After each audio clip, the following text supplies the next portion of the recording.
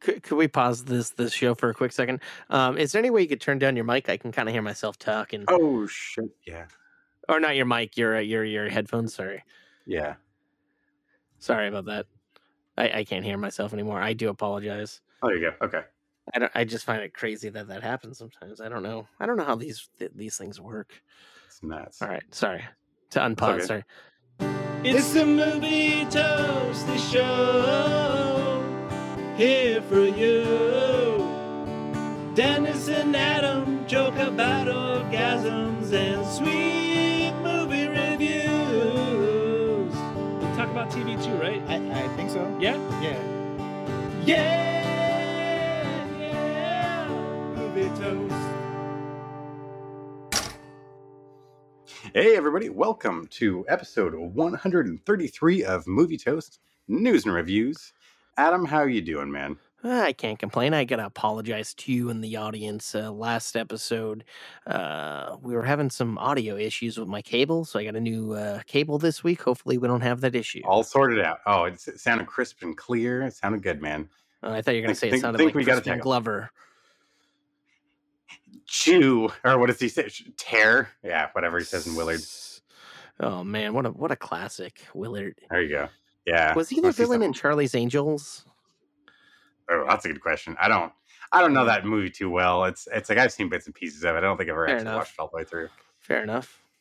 I He mean, doing he's a it, villain. right? He could be a villain in anything. That's true. And he can be a regular guy, but yeah. I don't know. I don't think he's capable of being a regular guy, my friend. Welcome to Crisp Talk, where we talk nonstop about Crispin Glover. Getting crispy on Crispin.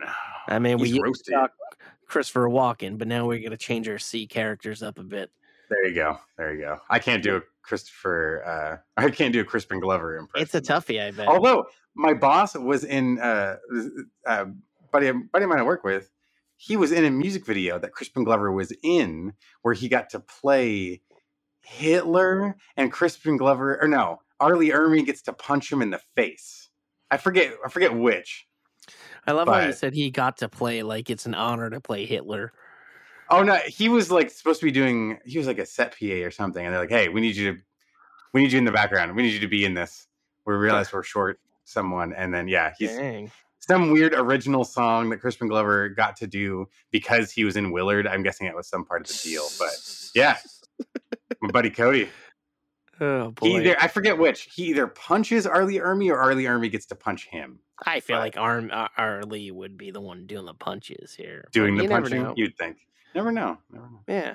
It was weird. I did watch it. I did watch it once a while back. It's a fucking trip, but Nice. yeah. And you want to talk about trips? We got a good trip this week, I think, man. We got some good stuff to talk about later on. I think. Yeah, it's kind of all over the place. My goodness, I'm excited to share all this crazy range of stuff with you, Adam, and I'm really looking forward to your reviews, dude. Yeah, likewise, man. I haven't heard some of your stuff, as I told you off mic, and I feel I've seen one, but I'm looking forward to 2 reviews from you.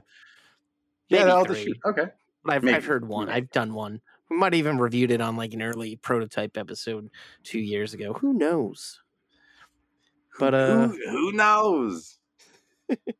We don't. Oh boy, We're just here. and I feel like we're so rusty. We're 3 minutes in and we haven't even talked shop yet. But it's like, we're taking a week off every week now. It kind of possibly We got to warm back up into it. Yeah. No, we want to. We know you miss us, folks, so we're trying to give it back to you. Yeah, You know, give you all the old convo and whatnot. Hopefully you don't it's hear your the part. other hour and a half before we record, so we spare you That's that very much at least. Right? There you Yeah. go. On an You wanna- extra long movie toast. Want to 4.5 hear hour episode. two boring white guys complain about their life like it's a struggle? Then you want to listen to that, but I don't think anybody wants to listen to that. No. Yeah. Oh, what the fuck Gotta with see- Mark Maron? Tune in every week. Oh man, did I tell you? Did I tell you the last episode we recorded the night before I saw Mark Maron and who they were hosting like a couple of weeks later on their marquee? Oh shit! My old favorite person, Donald Rawlings. I almost sent you a text. Oh. Your I still your biggest fan. still holding. I'm still holding that grudge against that man. I know I shouldn't, but I am. For those of you who are wondering who Donald Rawlings is, he's one of the cats over from the Chappelle Show, and there's a little brief interaction I may have had with him that I'd like to say he was a little racist, but that's just me. I don't know.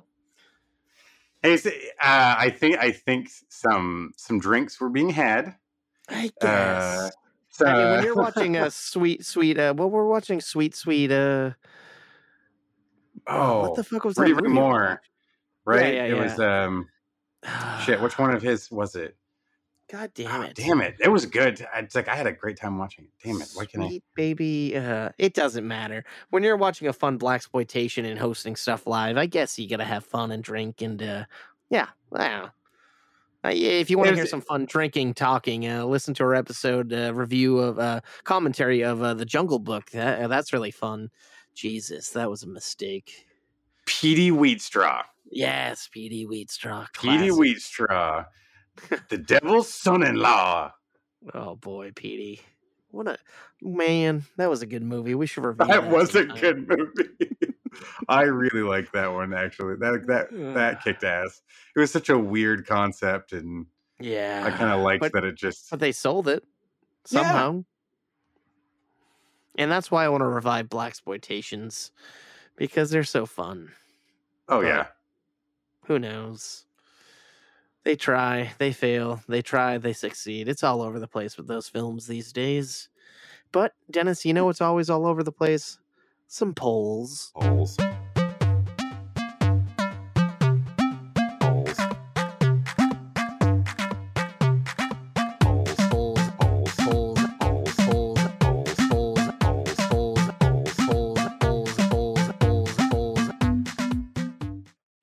That's right, sweet poll music. I miss that. I miss that jingle, man. I feel like I have our theme song as my my ringtone. I feel like I should make the polls theme song my ringtone now, but I want to startle people with how awesome it is. Polls. And polls. Oh boy. Wow, you can tell we haven't done this in a bit. Anyway. Oh man. It's just reveling in the moment. See you all again. So last episode, it's so weird saying last episode and not last week.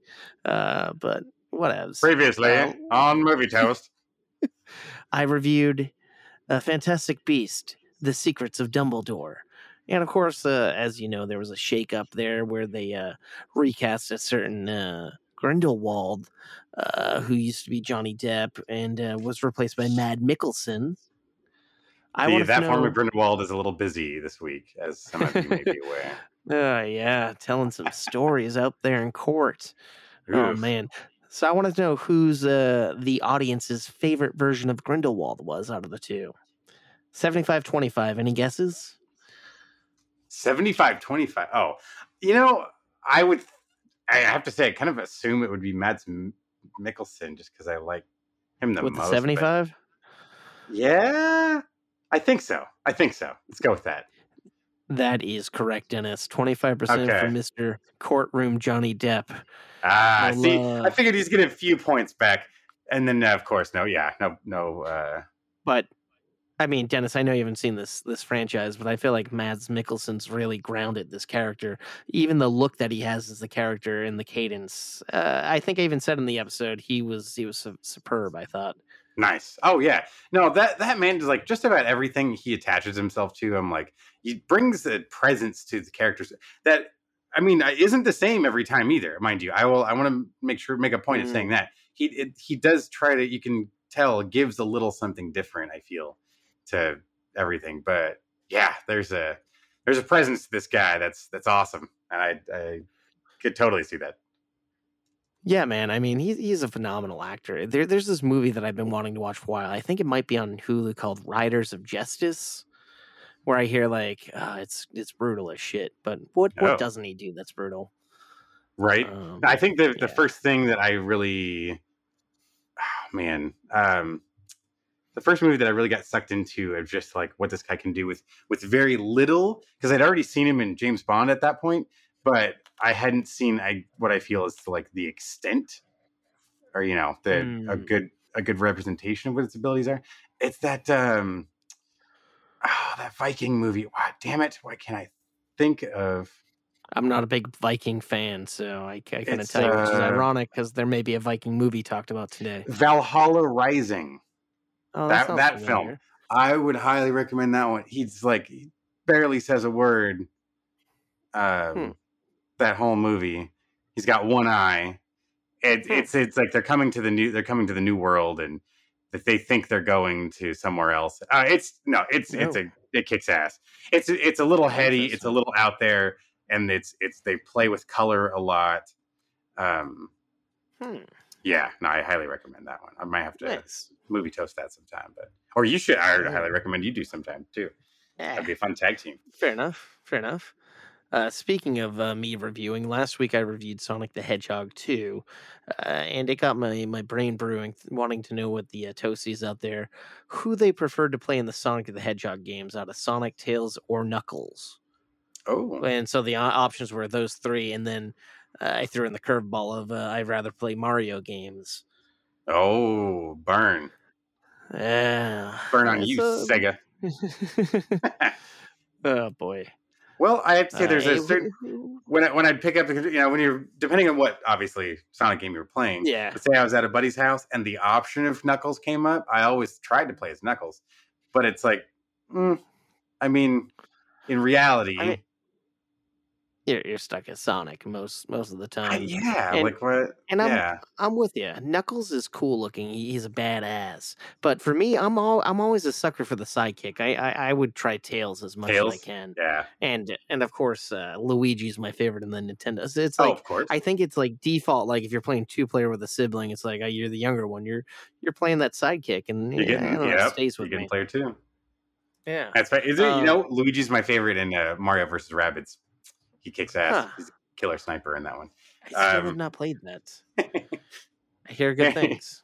Oh, you'll hear more from me. That's for sure. Yeah. No. Okay. So what they got? What the folks say? So 0% for I'd rather play Mario games, which I thought there'd be at least one. So 20% for your main man Knuckles. Ooh, and a 40-40 split for Sonic and Tails. I thought for sure it was going to lean one way or the other. Like I thought someone was going to take the lead. Interesting. Look at that. The classic duo split right down the middle. I like that. That's a good. Yeah. That's a very even distribution, actually. I think so. You can't go wrong with that. Nice. Yeah. So depending when you're listening to the show, tomorrow is a big release, Dennis. Doctor Strange in the Multiverse of Madness. Yes. And I don't know, as of recording, we're a couple of days out, but have you seen this leaked video or some rumors out there about a certain Reed Richards appearing in there? No. Played by fan favorite John Krasinski. Oh, yeah. No. Damn. So there's the leaked video of like alternative version of Cap and some other peeps, but you see clearly Krasinski as good old Dr. Mr. Reed Fantastic. Richards, huh? All right. Yes. And a lot of people are losing their shit on Twitter because of this. So I wanted to know if people thought, if they thought this was a real leaked video or if it was like a kind of deep faked or faked video. The options were yes, maybe, no, and there's a leaked video. Yeah, that's which is where I'm coming from. I would, I had not picked up on that yet. Which man, that's okay. You're not alone here, Dennis. 8% say there's a leaked video. 8% say no. 8% say maybe. And 77% say yes, it's real. I did leave that off. The question was if they think it's real or not. So a lot of people are polling for it's real. I mean, it'd be cool. I know he's a fan favorite. People have been wanting that for a while. But that'd be a big get though. And then that's going to tie up Krasinski because once you get locked into that fucking Marvel universe, man, they'll keep coming back if the fans like you.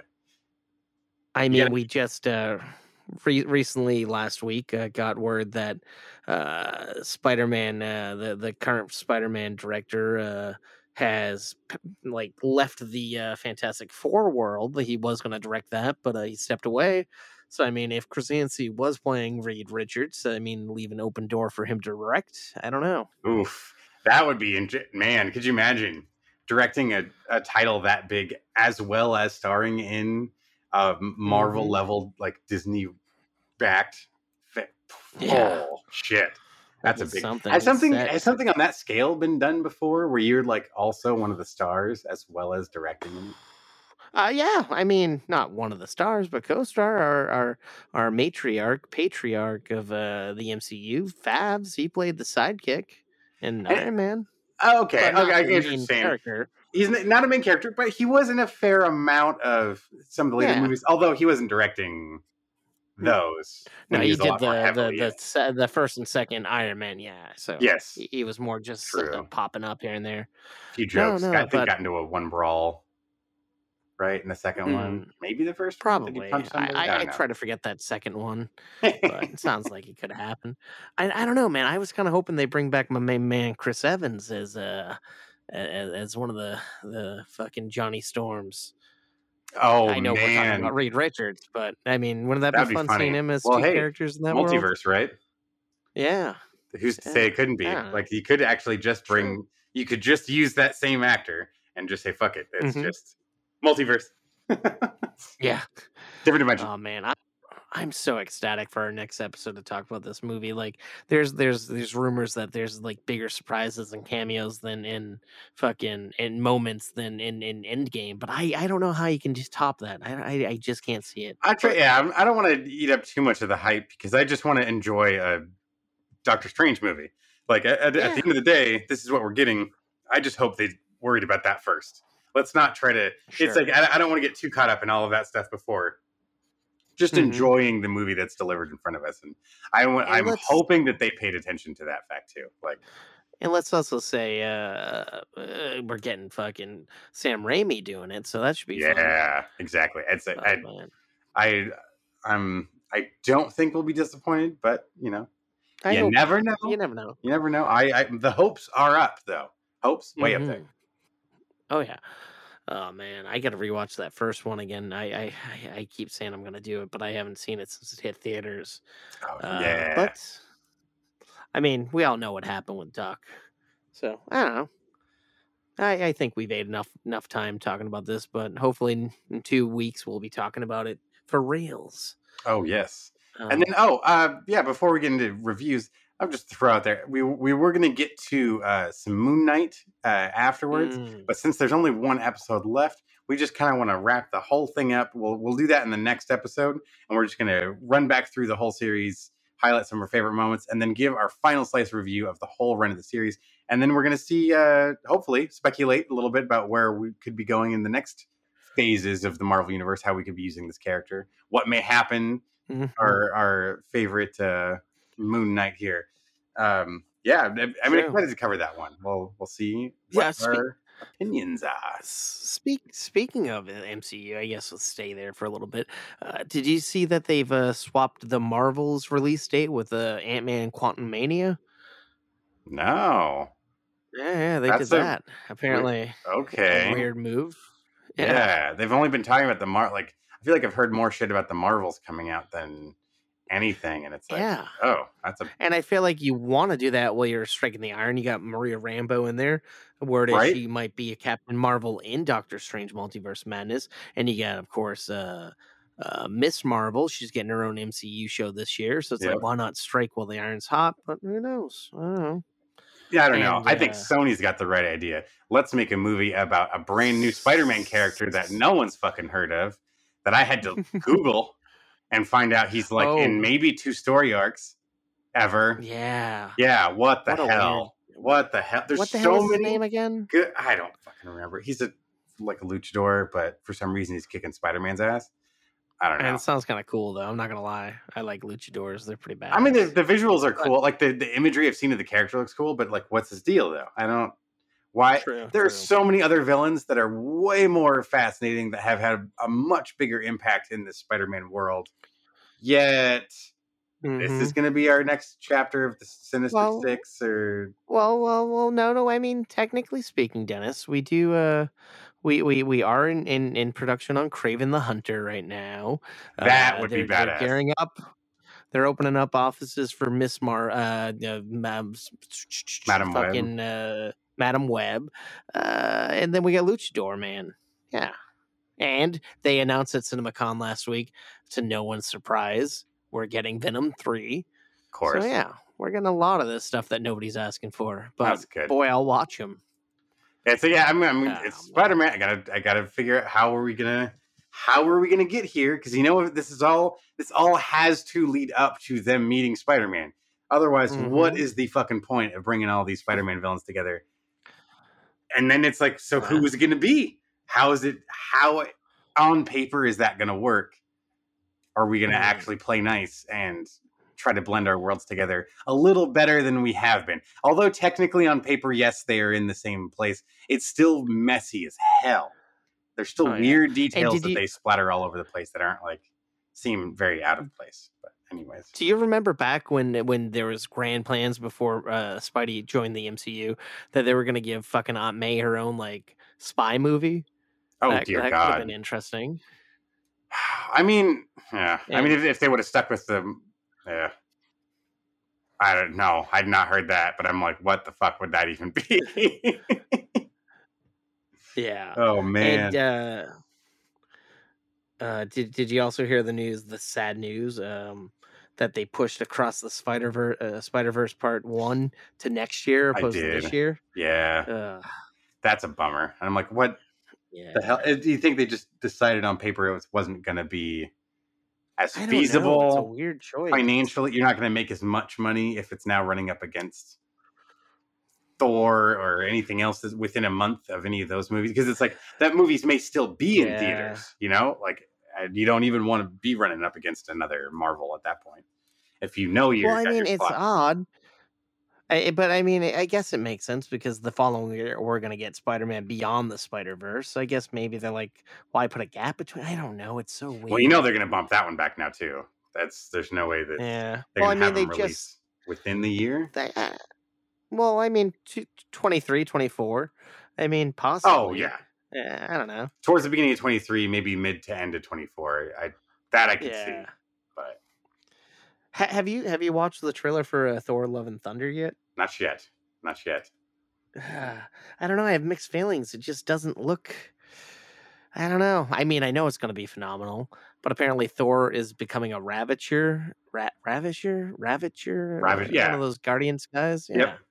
And just giving it up, but seeing Jane Foster as Thor is pretty cool. Lady Thor, yeah. Which is and what's funny is I've seen things online of people just talking out their ass about how we got to make her a girl. And it's like, actually, assholes, in the comics, Thor's been a lady for a while. It's for years. In fact, this has been a thing. It's not recent. This is not a new concept. Shut your mouth. Yeah. And who doesn't want to see Natalie Portman back? Man? Come on, I want to see her kick it. I want to kick some ass too. And I'm hoping we're getting a little more Darcy action in there. Bring back our scene stealer from fucking WandaVision. Yeah, I know, right? It's funny. She seems to be hit and miss. It's like Thor 2. No, don't need her. We just kind of she just disappears. But then, oh wait, people missed her. Oh no, we guess we better bring her back. Yeah, don't worry, folks. And I love how was it Age of Ultron where Thor and Banner were talking and she's like, oh, she's busy doing this or that, and it's like, so lazy. Oh, exactly. Yep. It's like, oh, the fans are going to want to know where she is right now. Oh, there you go. Da da da. Oh, here I am. Which Avengers movie where we get the one clip of her carrying a box or something. Oh man, I need you to stay away. Okay. I respect it. But I can't believe that's coming out in July. I thought that was a November release. Oh shit! Yeah, it's funny. It's always just felt like this far off thing, and I'm like, well, I guess we are getting closer to the goddamn movie finally. It's so crazy. Like we're already at Doctor Strange, and then a couple months we're getting. It's side blinding. Dude, years flying by, dude. Still seems like it just started, but we're almost halfway through it. Really? Yeah, that's crazy to think. God, I'm trying not to think too hard about it. I don't know. Well, you wanna think about the fact that I kicked your ass in trivia last time we met? That's a fun Yeah, time. I'm coming for that spot, Dennis. I know No you more are. holding off. The kid gloves are off. I'm slapping you. I'm giving you the old duel, Ugh, I don't like the it. velvet glove. I don't like it. Oh, at least it's velvet. Other than that, Yeah, it's soft. can't Yeah. go for the Robin Hood. Can pick up the gauntlet off the suit of armor on the wall, just backhand. Oh, Carrie Elwes. Boy, what a guy! What a guy! Man in tights right Well, there. Dennis, I used to love that movie so much. I heard from people that worked with him on previous jobs. Apparently, he likes to get to know like as many people on the crew as he can, and like then he buys them all like a sweet like wrapped gift. Oh Wrapped gift. shit! Oh, that's nice. Yeah. Oh dang! I know Yeah. Val did background on a show, a show that never made it to air that he was on once, and said he was just the Huh. coolest. And he came around and introduced himself to every single person, and was like made a point to talk to everyone. I was like, that's badass, Yeah. Why can't everyone be like that? right? Yeah, So jaded. exactly.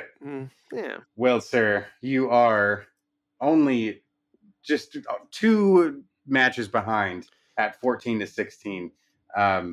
I do have the lead though, although you won last time. So, what Yeah, category, come on, sir? bitch. Actually, you know what? Hit us with that jingle jangle.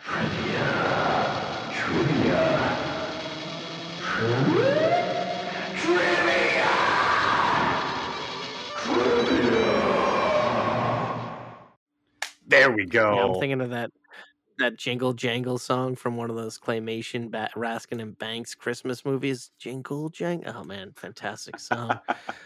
Anyways, I'll take a comedy cartoon, please. Or is it what do we call it? A comedy animation. Comedy Yeah, I'll take one animation. of those. What royal is Frank Drebin trying to save from assassination in The Naked Gun? Oh God, I have no clue. It's been so long, honestly. What's Leslie up to? Oh man. Well, I'll tell you, he's marrying Dorothy over on Golden Girls and taking her away from the serious. But what is he doing in this film? I think I've re-added this to my queue. It's been a while, but I'm just buying time. I'm gonna say the Queen of England. I don't know. I got nothing. The Prime Minister of Canada, but I'm gonna go with the Queen of England. I mean, I'll buy it. Queen Elizabeth II. Yeah, there you go. All right, thank you. Ding, ding. You didn't have to give it to me, but I'll take it. I think it's close enough. I think it's fair. Hey, we know who you're talking Yeah. about there. I don't always have the names down, so not like it's a Yeah, different but I'd be queen. a It's only stickler for fucking it. 20 years ago. It is the same lady. I just said I'll be the stifler for it. I meant stickler. Oh, you could be a Stifler stifler. You would can be a be a different character. stifler for Queen Elizabeth. I don't know what that is, but I mean, Go for she is a MILF, man. bam. Oh boy. All right, what would you like, man? You know what? Why don't you give me one of the same? I'll take a comedy animation as well. Ooh, classic film right here, Dennis. What Will Ferrell movie is about 3 men who start a fraternity to relive their college years? Old school. If you said "old boy," I'd say incorrect, but you said the right one this time. Oh, Congrats. thank you, sir. Thank you, All right. sir. I shall take it. Anytime. Ring the bell, sir. Ring it loud and proud. I'll take Horace F5. Oh, all right. Let's jump to the bottom of the card there. Yeah. Started Oh, from the top, now we're God. heading to the bottom. And we're here. This is not a trick question, although it's going to sound like it a little bit. False. Correct. Who plays the Martian in The Martian? I'm gonna go with the one and only Matt Damon You got it. Give him the ding. The because point. he's on a foreign land, so he is a Martian. He is. He's an alien. Actually, Mm-hmm. an alien land. What a movie! I like that. That It was was a good. good movie. I did like it too. Wasn't Donald Glover was in that? I believe for a brief stint. Oh man, I don't remember that at all. I'll have to go. I don't doubt it. somewhere in the obviously not up there, but No, he was one of the guys on the ground. yeah, A smart guy. smart dude. Anywho, what would you like? Let's try to play this action adventure, please. Let's do it. Dennis, I wouldn't be shocked if you reviewed this film or if we talked about it at some point, but who plays Secret Service agent Frank Horrigan in The Line of Fire? Clint Eastwood. That is correct. There you go. Man, All there's another one. It's like I know I've seen it. Like I know I've seen it as a child, but it's been so long I really don't remember much of the movie. Fair enough. I've never seen it. I'll take an action adventure too, please. Sweet. This could be my downfall. I think we saw this together actually. Who plays James Bond in Quantum of Solace? Oh boy. So many Bonds. We did. That was an epic night. That it was. A lot of cars, a lot of people not wanting to ride with a certain person. But I'm going to go with DC, Daniel Craig. Craigers. You got him. What's your number? What's your name? What's your number? What's your name? Are you going to eat that? I'm Rodman Dennis. Oh my God. That was the best response. Oh boy. Good night. Good night. You got the most silent person ready to jump on the truck. And we were just chatting it up the whole fucking way there and back. I could not believe it. And never spoke that much again. So it's unfortunate. Oh boy. Oh, and what a not so great movie out of a great franchise. It was kind of it drags. It the middle takes a long time just to kind of like watch them lose. Yeah. But what are you gonna do with JB, James Bond? What are you gonna do? J-Bo. Well, I think I'm gonna do a drama musical question. If you got one, Andy. Well, I think we should sound the alarm right away, man. Because where is Chinatown set? New York, Los Angeles, or San Francisco? It even gives the options. Wow. All right. Yeah. Los Angeles. It's about the water. That is the water. That is correct. The water's everywhere, like Water World. Call up those water guys. The water guy. Is it Kevin? Who the fuck is in the Water World? Kevin. Kevin Costner. Yeah. Costner. I couldn't think of the cost. Jesus, that's sad. I'll also take a drama musical. All right, drama musical. After taking, fuck you. Oh no, it's like this is interesting because this is going to test your knowledge of a very specific production company. I don't got the knowledge, dude. You just may. It's in your wheelhouse. All right, your drama musical question, sir. After taking 3 years to complete, what 1937 movie was dubbed Disney's Folly? Disney's Folly. 1937. I knew what the fuck Folly meant. Is that like their first film? Is it a film that's a fall from grace? I kind of want to like Google the word folly right now. Wow. That'll. Well, part of me wanted to say Song of the South, but I feel like that's not right. Yeah, a folly is a failure. It's a whoopsie. It's a whoops-a-daisy. Okay, all right. I like that. 37 feature film Disney. Yep. Maybe I do stick with Song of the South, but I feel like that's. I'm going to stick with Song of the South, Dennis. I guess you are going to sweep this week. Oh man, no! You were onto something when you were talking about Disney's first film. Disney's first feature-length film, released in 1937, was Snow White and the Seven Dwarfs. It took so long to make, and it was an incredible amount of production. They thought there's no way this thing is going to like make it, but it ended up being one of the most successful animated in color with sound. Like it was all of these things together in one film that it just kind of blew people's minds. Damn, that was going to be one of my guesses. But I didn't guess it, so fuck me. Well, Dennis, Here's your chance to sweep into first place. I know you got this in you. We've even talked about this movie briefly earlier off mic. Ooh, If we're going with the horror sci-fi, let's do it. that is. It's my favorite category. Okay. What's the name of the clown in the movie It? Pennywise, Krusty, or Bob? I love that there's multiple choices here. Pennywise, For although the easiest. Bob or Krusty would be a great name for this horror movie clown. Have we ever had Bob the Clown? I know Sideshow Bob. Yeah, I'm like, they're just going off Simpsons references there. Are there any aliens named Bob and killer clowns from outer space? Or maybe, man, maybe. Huh. Congratulations, sir! You just got that bell, one away from the big win. dang. All right, You can catch all up right, though. but don't belittle me. I'm gonna go with the comedy animation, please. Oh. Oh man. Okay. Now you Snow White got this. and the Seven Dwarfs. In what comedy is a fashion model brainwashed to kill the Prime Minister of Malaysia? Malaysia.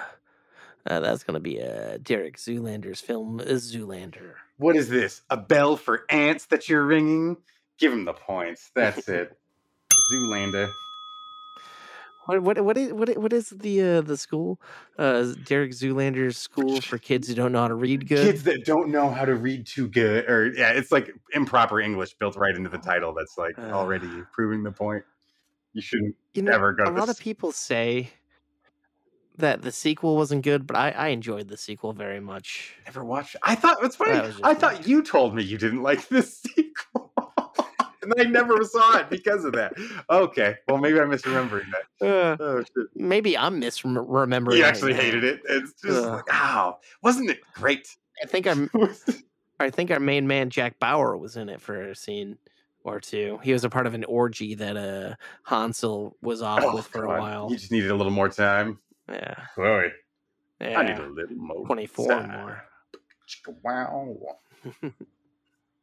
All right, Dennis, how are you going to wrap this one up and defeat me? Let's see if we can do it with an action adventure. I am so happy that it wasn't one of these other two that I knew you would have gotten, but I feel like you got this one.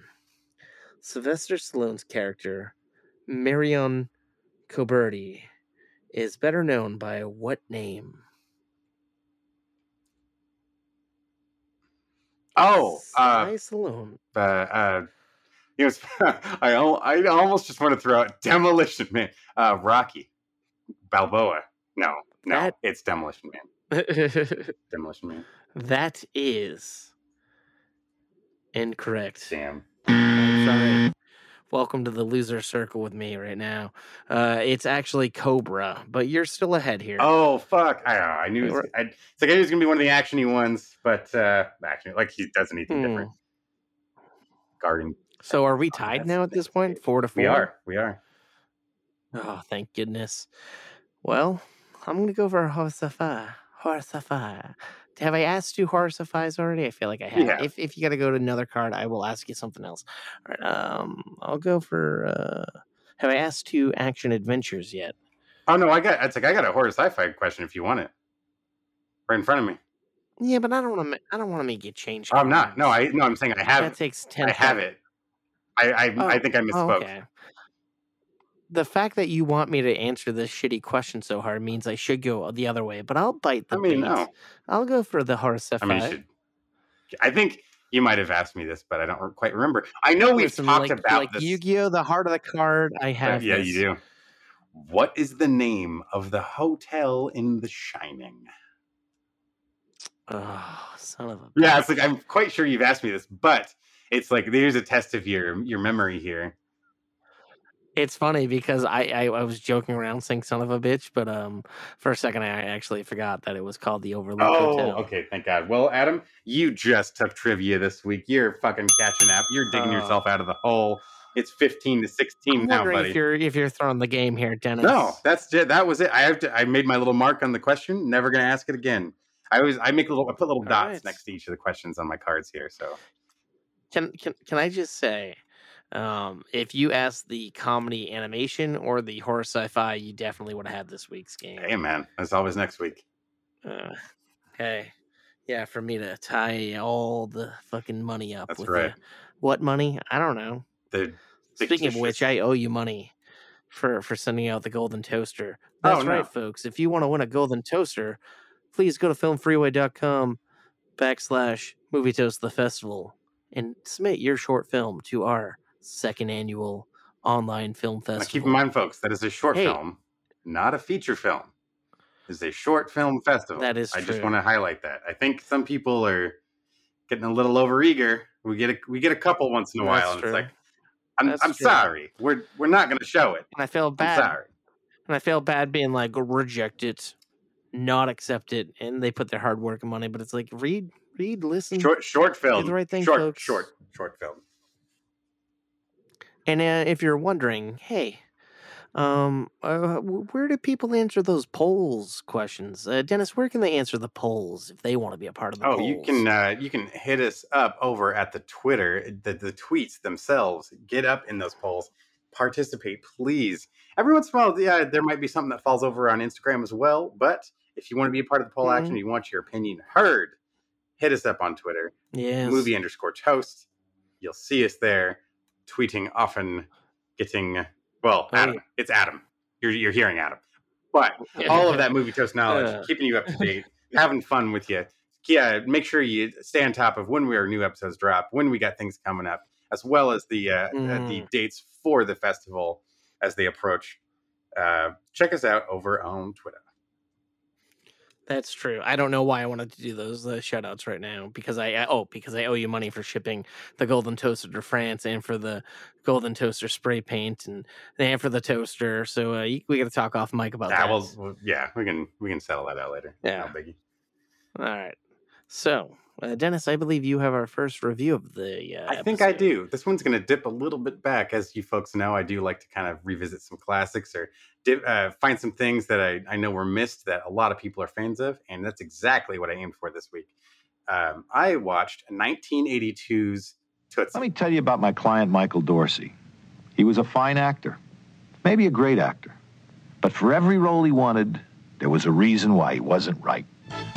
Sorry, you're too tall. I can be shorter. No, I can't use you. Too short. Oh, I can be taller. Too moody. Next.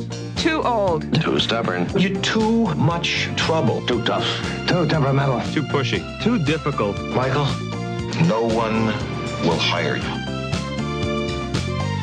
Just watch me. But boy, did he show us. He auditioned for the female lead on a soap opera and became the hottest new actress in America. And you know what? No one knows his new identity, not even the girl he's madly in love with. Soon everyone will know that she's Dustin Hoffman and he's Tootsie.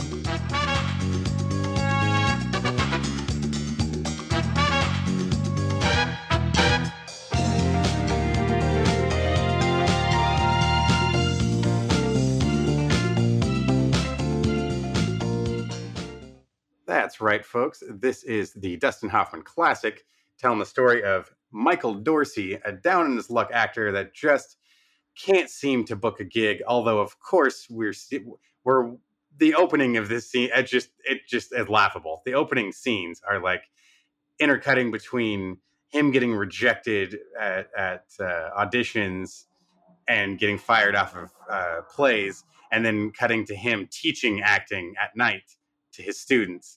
And I love the irony here of the acting teacher that can't book a gig because they're just beneath him. The film also features Jessica Lange, Terry Garr, Dabney Coleman, Bill Murray, Sidney Pollack. There's there's quite a few faces in this one. Gina Davis, a lot of other TV faces too. Lynn Thigpen. What a killer's row. Yeah. I don't know if you were fans of, I believe she was on Where in the World is Carmen Sandiego, the kids like game show back in the day. All sorts of stuff. Yeah. Listen, if they don't know where in the world Carmen Sandiego is, they go fuck themselves.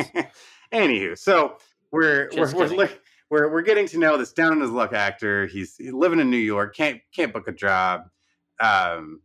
She's got a friend she's up for this part on this soap opera, and he takes her to the audition because he helped her get into the headspace, and she's like, "Oh, please come with me to help me kind of prepare." And we get there, and he's just like, "Look at all these hacks. So like they're terrible. You're gonna get this no problem." And she's heartbroken. Of course, she's crushed. She didn't get the role, and it's just like, "Shit, I could get this. Wait, I could get that." You just see the whole line of reasoning just is very, very simple and rolls down the line. So of course he gets some makeup and wardrobe from Playhouse, and he dresses himself up like this lady, and he's going to go audition for the role. And of course he gets it. He's so talented. He actually gets the part. Now he has to live this like double life where he is both himself, Michael Dorsey, and this lady, Dorothy Michaels, which hilariously just sounds like his name reversed, which is the point. There's a lot of fun comedy moments, but then there's a lot of weird things that are just kind of like, oh, this is kind of strange. Why are we still sitting in this scene watching this play out? Every scene that Bill Murray's in, he steals it. Like he's hilarious. He does very little. It's very subtle, but it's so much funnier than I think anyone else. He was honestly my favorite character in the movie, even though he's not in it very much. Dustin Hoffman's character, though, Michael Dorsey's kind of a tool bag. This guy is kind of playing with a lot of other people's emotions, and it's actually what I was getting to before as we were coming into the show. What I've noticed is it hits a lot of similar beats as Mrs. Doubtfire. He's sacrificing his own personal life, even though this is what he's trying to improve. Yet that is the side. It's the other personality that is actually gaining the fame, so to speak, gaining the love and adoration of those he's trying to essentially get closer to, which is there's the love interest on the show that he starts to fall for, but he only knows her as her co-star, not as him himself. So of course we get this weird love triangle with the actress he was helping. He's falling in love with his co-star, even though she doesn't like her back. And then we got an awkward moment where like, we got to make it weird that Jessica Lange discovers that Dustin Hoffman's into her, but she's got to be all, "Oh, but I'm not a lesbian." And then they make it this kind of really awkward moment that I guess it's 1982, was not handled very well, but at the end of the day, it felt slow. We recognized a lot of faces. There was some very funny scenes, but really, it's a guy fighting for women's rights. Why does the guy have to do this? I don't know. He's the one that's like ends up standing up for all the women on the set, and it takes a man to do it. That part to me is just like, oh, okay, seems kind of fucking backwards. But that wouldn't be that way anymore. We'd correct that these days. Yeah, and what's funny is like I honestly think Mrs. Doubtfire is just a better version of this movie. It's a good 20 minutes shorter, I think. It's a lot more concise. It is a lot more emotional. I feel for all of the characters in that film. I mean, you really look at even oh my God, I almost said Daniel Craig. James Bond over there. Who's Stewart moving in on the family. He's not that bad a guy. Pierce Brosnan. His character, he's a little toolish. He says some shitty things about the ex-husband, but that's kind of it. He doesn't really do anything bad. I don't know. Yeah, it's interesting. I don't regret watching it all. It was good to kind of finally get in on the joke, so to speak, catch up to all the references and stuff. But it wasn't like life-changing for me. I believe I checked this one out over on Amazon Prime, and about 2 hours long. It just, like I said, it kind of drug. Although it's funny, you kind of beat the horse dead, and I think you kind of missed the mark. And at least by today's standards, it's not something that would. Not only it's not like it's in bad taste. It's just like it didn't age well. I didn't really get that into it, so I'm going to give Tootsie 2 slices of toast. It's not a terrible movie. It's not the greatest thing I've ever seen. I don't really. Now that I've seen all these references and things, I'm kind of like, all right, I guess I get it now. Now I can cross it off the list. But yeah, that's my Tootsie review. Huh. Interesting. I've never seen it, and I honestly didn't even know that's What it was wow. I about? didn't know. I didn't know all of Yeah. that. Yeah. Okay. So that And remember we were saying earlier, it's weird. You see all the posters and the movie covers are always like she's Mhm. in the dress standing in front of the American flag. So that's like after the character on the soap opera gets really famous because she speaks her mind and Huh. says what she wants, and people start writing all these fan letters in. So they do this. The studio or the network does a big promo photo shoot with her, and that's one of the pictures they take in this montage scene to a song written about Tootsie Rolls that's about her. It's really strange. It's really strange. Wow. Yeah, I honestly thought it was like another version of like Norma Ray. I don't know why. I thought it was a political thing. I don't know what Okay. the fuck I thought. Huh. Yeah, way off. Way off, I'll tell you. But Dennis, you know what I'm not way off about? My next review. A film that I saw when I was a mere Oh. child that stuck with me and I had quite a fondness for. One of our favorite Canadian actors, I'd like to think, starring as two characters in quite the film.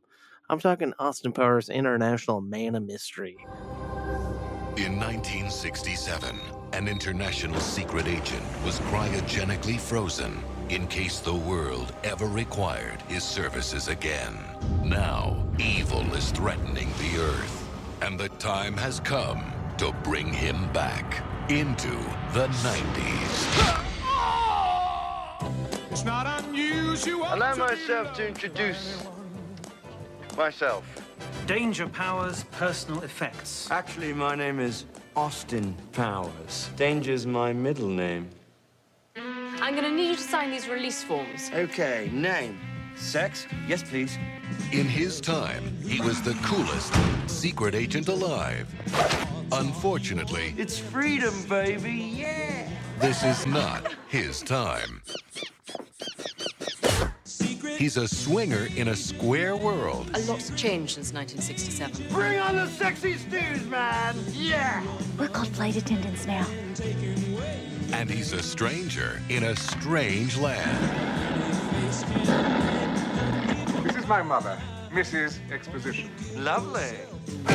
Austin! What have you done? That's not your mother, it's a man, baby! Why won't this wig come off? Well, now you shake it to the left, you shake it to the right, you do the hippie shake. Judo, Judo, Ow! That really hurt. Who throws a shoe? Honestly. Mike Myers. Yeah, baby, yeah! Elizabeth Hurley. Don't forget these. Oh, thanks. Austin Powers.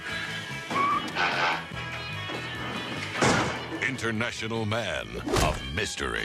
Always wanting to have fun, Austin. That's you in a nutshell. No, this is me in a nutshell. Help! I'm in a nutshell.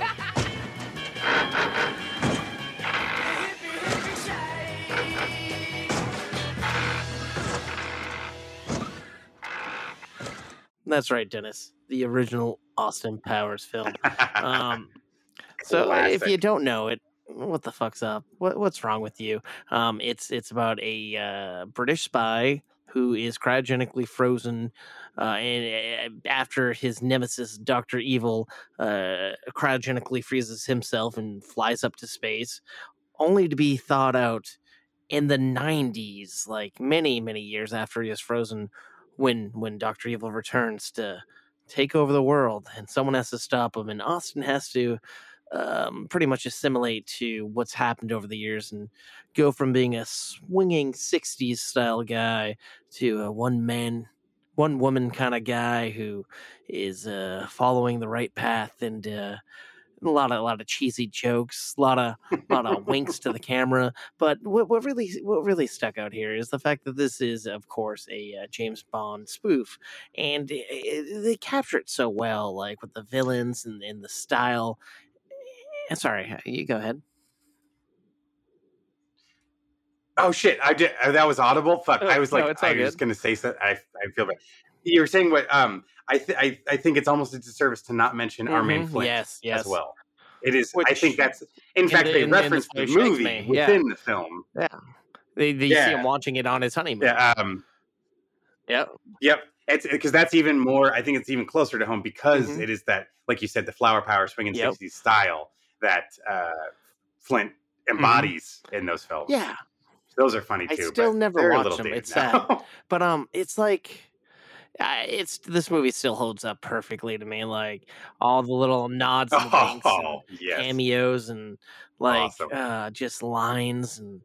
It's like I was thinking, I'm like this also follows like the Shrek problem. Like the first one's a parody of something and it's done perfectly, and then they slowly start changing and they're self-aware and kind of lose their style and look, but still funny, but just a little different. But I say that being when you start falling away from where we started, like where we fell in love with the character. No, and it's sad because I love the second one's my favorite, which maybe I'll reveal later. But the only reason I watch this, my brother got me the 3 movies on Blu-ray for Christmas, and I used to watch them and love them. And I'm like, I hadn't in a while. I said I'm gonna watch them, and like I set my 3 morning alarms to Daddy Wasn't There and Dr. Evil singing Just the Two of Us and one of the other Austin Powers songs I completely forget. And so I'm like, fuck it, it's time to pull the trigger.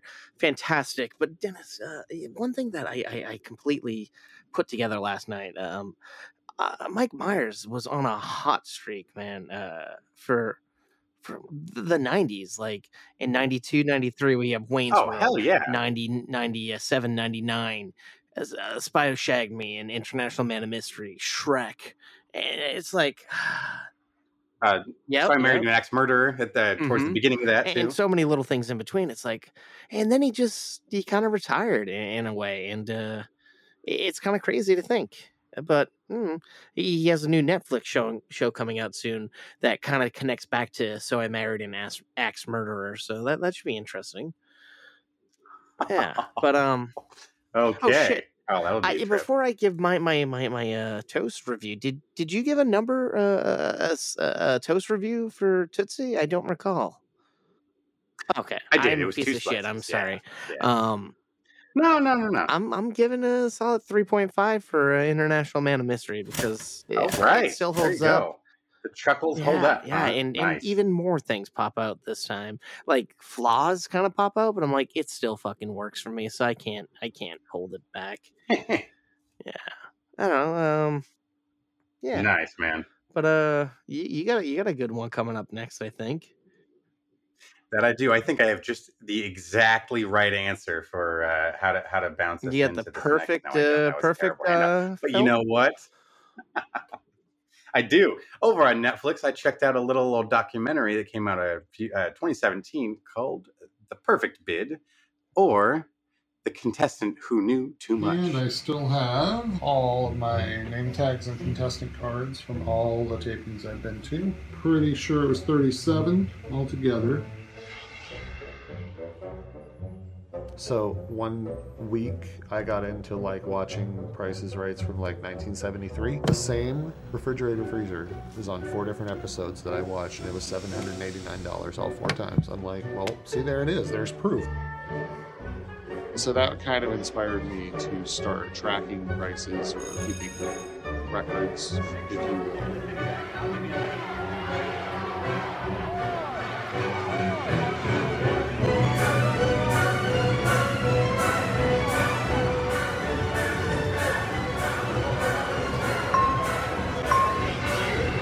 It's just sad that people don't know the whole story. So I appreciate being able to tell it.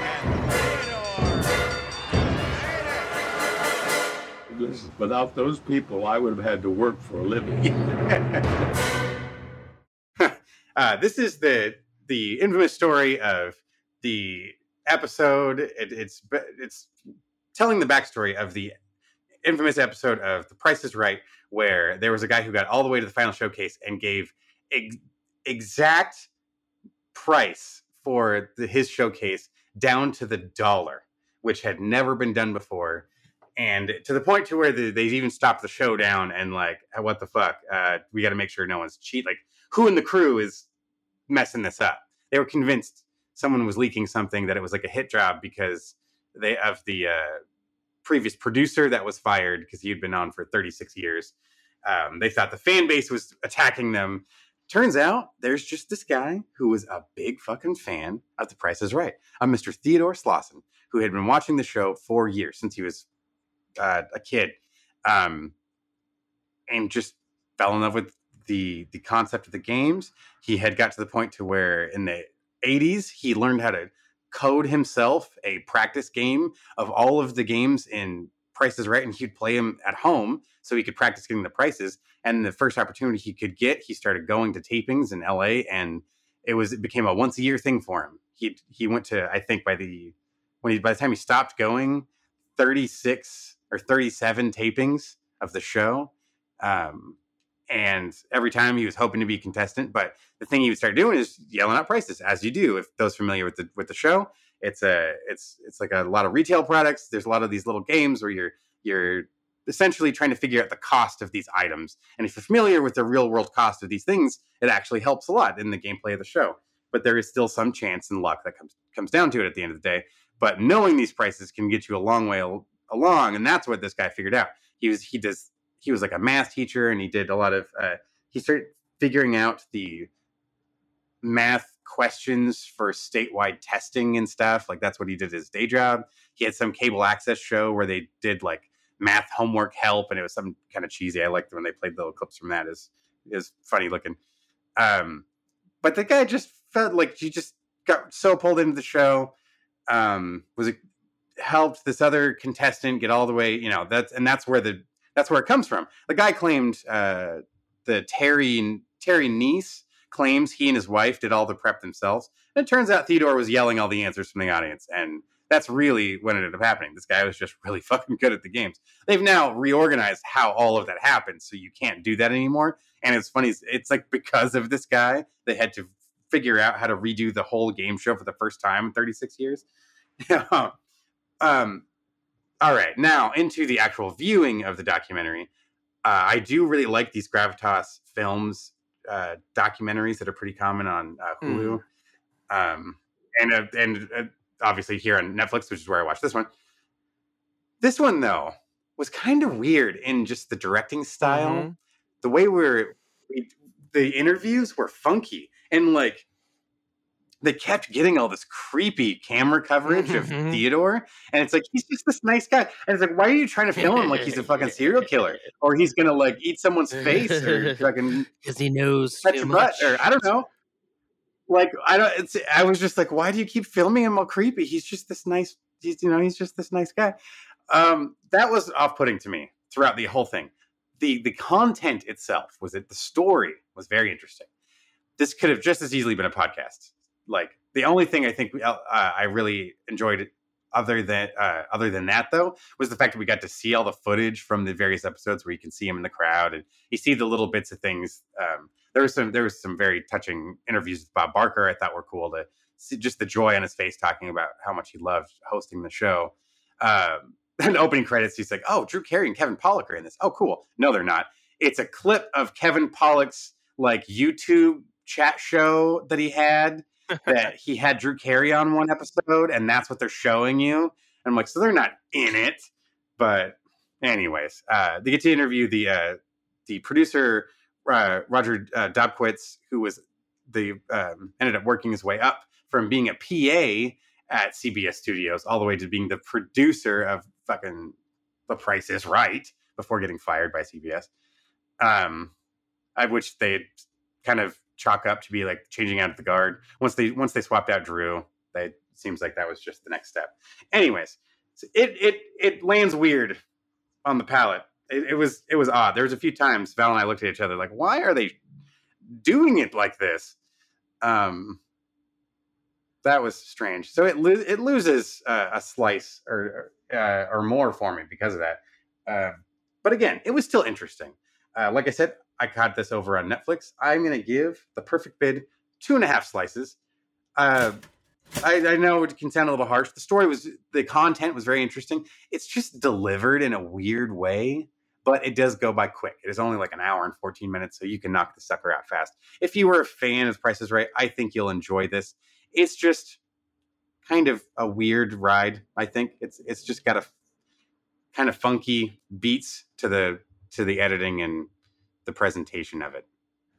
Yeah, I remember. That's my take on the first bit. I remember watching this one a while ago, and it even had like a weird vibe, like almost like the 60s, 70s, 80s, 90s, like Price is Right vibe to it. Like something just seemed a little different, a little off. Yeah, and like the narrator, who's also the director, I believe, his voice, I feel like they used different kinds of recording methods or something, because I feel like his voice sounded different in different parts of the movie. I don't know. It's like there were things like that just kind of rubbed me the wrong way. Or you get these long pregnant shots of, they'd cut the audio out. You could see the person talking, but instead we're listening to music or something. And I'm like, why? Give us what they're saying. Like, that. Yeah. Odd choices all over the place, creatively, at least. Yeah. But I think there might be some interesting choices for heroes of your next film. Not too odd. Well, or are they? I mean, heroes, or are they the bad guys? Hey, you! Get over here. Oh, I know what it is. You're afraid because I'm the big bad wolf, the villain of every story. Duh. And this is the crew: Miss Tarantula, Mr. Shark, Mr. Piranha, Mr. Snake. Everyone copy. Copy. We're the bad guys. It's crime time, baby. Shark. We need a distraction. Do I get to improvise? Fine, please be subtle. I'm having a baby! Is there a doctor? Or perhaps several security guards that could leave their post and help me? We were never given a chance to be anything more than criminals. But these are the cards we've been dealt, so we might as well play them.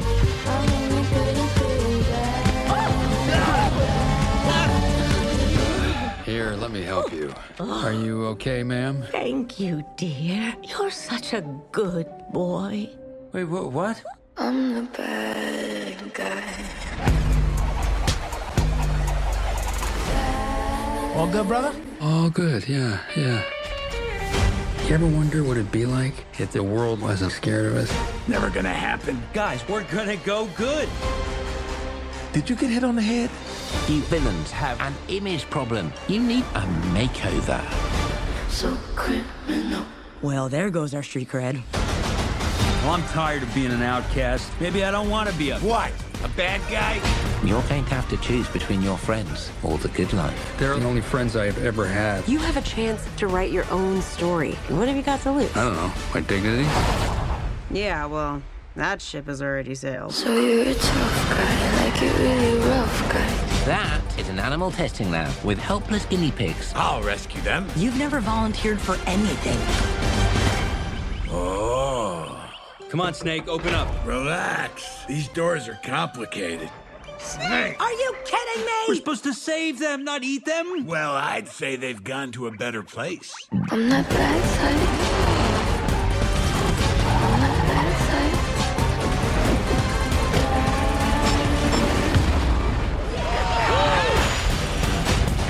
I'm the bad guy. Well, Dennis, that's right. I watched the new DreamWorks animation film adaptation of the very popular children's book series, The Bad Guys. This is about a kind of Ocean's 11 style gang of characters. You got yourself a fox, a snake, a shark, a tarantula, all these like devious. It's kind of like a Zootopia style world where these animals are like human like, and these guys are the best of the best. They never got caught. They're notorious. People are even afraid to just walk on the street near them, and it turns out they end up getting caught. And to avoid going to jail, this goody two-shoe guy, this little, I think he's a hamster, is like, I think I can get them to change their ways, and if they become good guys, maybe you guys don't gotta go to jail. So they agree to do it, and trials and tribulations of trying to be good instead of bad, and it's unique. It's interesting. In the style of animation is kind of cool. Kind of reminds me a little bit of a mixture of Into the Spider-Verse and I don't know if you've ever seen it, but another film I really liked that I think was going to be DreamWorks but became a Netflix film. The Robertsons versus the Apocalypse. No, Mitchell's versus the Machines. Yeah. I love it so much I forget the title. Nice, but no, it has this interesting like CG look to it, but also an animated look to it, and it's not flat. It's just so unique the style. It has a lot of like music in it, and the kids in the theater that I saw it in, they were loving it, and the fact that kids were in a theater at like 10:30 at night on a Friday night kind of seemed weird to me, but I'm not a fucking parent.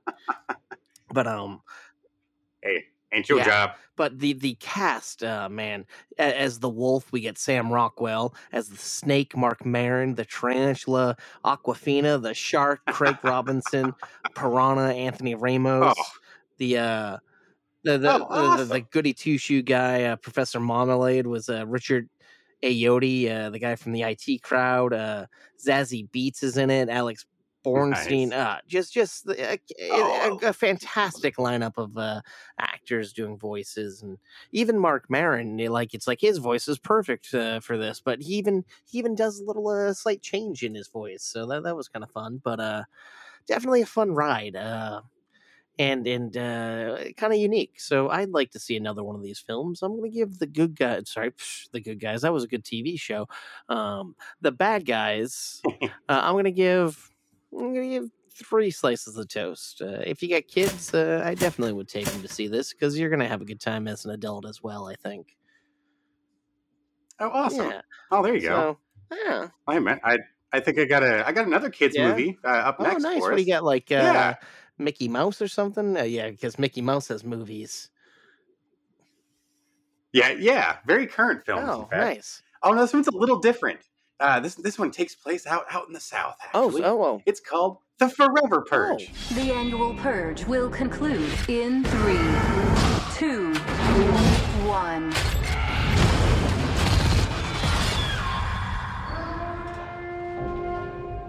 Thank you for your participation. We survived. All police and emergency services have been reinstated. All crime, including murder, is now illegal. Come on, let's get to work. One night only. Rest of the year is peaceful.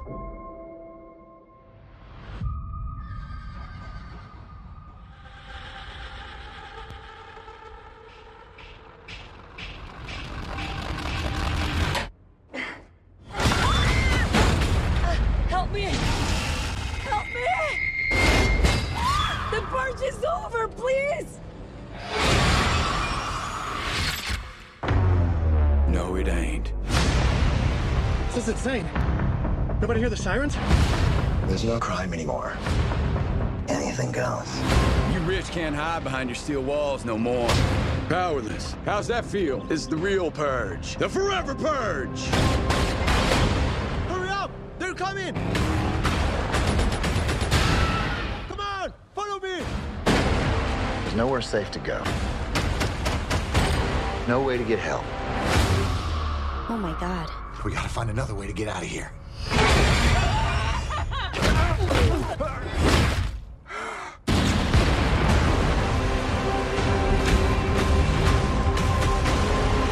This country's gonna collapse. Mexico is opening its borders for the next 6 hours. Let's go. We're in this together.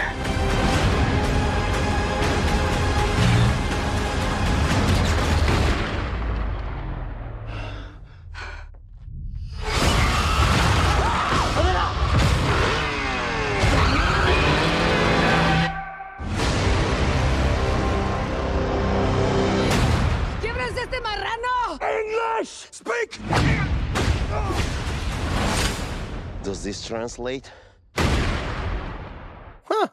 That trailer didn't sound kid friendly. I'm sorry. What's that? How my notes are a little mixed up here. Sorry about that. So don't watch that with your kids. But I just paused it and had my You just pause the show and you watch the entire series with like, Yeah, your little nephew. yeah. What's going on here? And Well, when he did just my had brother his have a mind kid? open to a whole new dark place. I'm really lost in a lot of this, but fuck. Well, I don't know who that kid was I showed it to, but he's fucked up now. Nick, you've been busy. So what's this one about, Dennis? I asked shit. knowing I've already seen it, but I'm intrigued to get your take. Oh, see, for some reason, I just decided to say to hell with Adam's review. Let's fucking watch this. Why listen to a bad Turnbucket. review I gave? Everyone deserves to have their own take on it. I was just like, you know what? I've seen all of them, but the first Purge, which I'm like, okay, this is just going down the line, right? This should be the next chronologically, and it more or less is. I'm not going to rattle down all the movies, but yeah, it's a night of killing gets drug out a little longer. We've had years of we've done away with the Purge, but then we voted it back. I do appreciate the opening sequence to this does give all of that backstory in like the opening credits. It does a good job of like catching us back up of, okay, years have passed, but the world is still like, we've dipped right back into it. Obviously it's like the swinging pendulum of just dark politics, and we are back into this dark world. The cast, interesting, as we were joking around before, Josh Lucas, got Sweet Home Alabama himself there. Some Will Patton action. I always like that guy. Then I start recognizing fewer and fewer people. Our main two folks that they are a couple that come up from Mexico, Tenoch Huerta and Ana de la Reguera. I thought they were both great. Yeah, they were fantastic. They kicked a lot of ass in the movie. Levin Ramblin, Cassidy Freeman. Levin Ramblin's the more recognizable one. As what am I thinking of? She was on. It took me a minute to remember. She was on Longmire, played his daughter, and then I guess she's also in The Righteous Gemstones, but I'm not up to date on that show quite yet. Fantastic show. Fantastic show. That I've heard. I got it on the list. I gotta get to it, man. You know who's in that show, Dennis? Is that Will Patton? No. You know who's on The Righteous Gemstone? John Goodman. Who's that? Danny McBride. Fantastic. Yeah. That's right. Oh, great cast. Walter Goggins. A lot of people. A lot of good people. Anyway, I'm hijacking this. I'm sorry, man. I'm going to shut up now.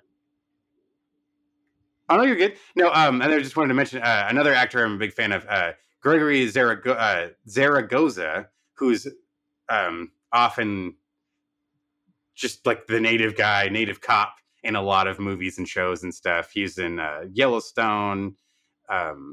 He's been in Last of the Mohicans. Apparently he was in Stumptown, an ABC series. Regardless, very, very talented actor. Really like this guy. So I was hoping for more of the same. Kind of didn't. We kind of didn't do any fucking purgy anything for like almost half an hour. Like, holy shit. It took a long time to get to that point. And that alone, I'm already like, okay, it's called the Forever Purge because it takes forever for the purge to fucking start is really what's happening. And then you see, like, I swear to God, just went into this cold. I was just trying to like, all right, I'm not going to look up anything. Let's just let it unfold in front of me. And I'm like, wow, you can see everything coming from like 10 fucking miles away. The ranch hand that's obviously just going to go off the fucking rails and come back at the family. And it's like, okay, none of this is really a surprise at all. Yeah, that was a turd bucket. Oh my God.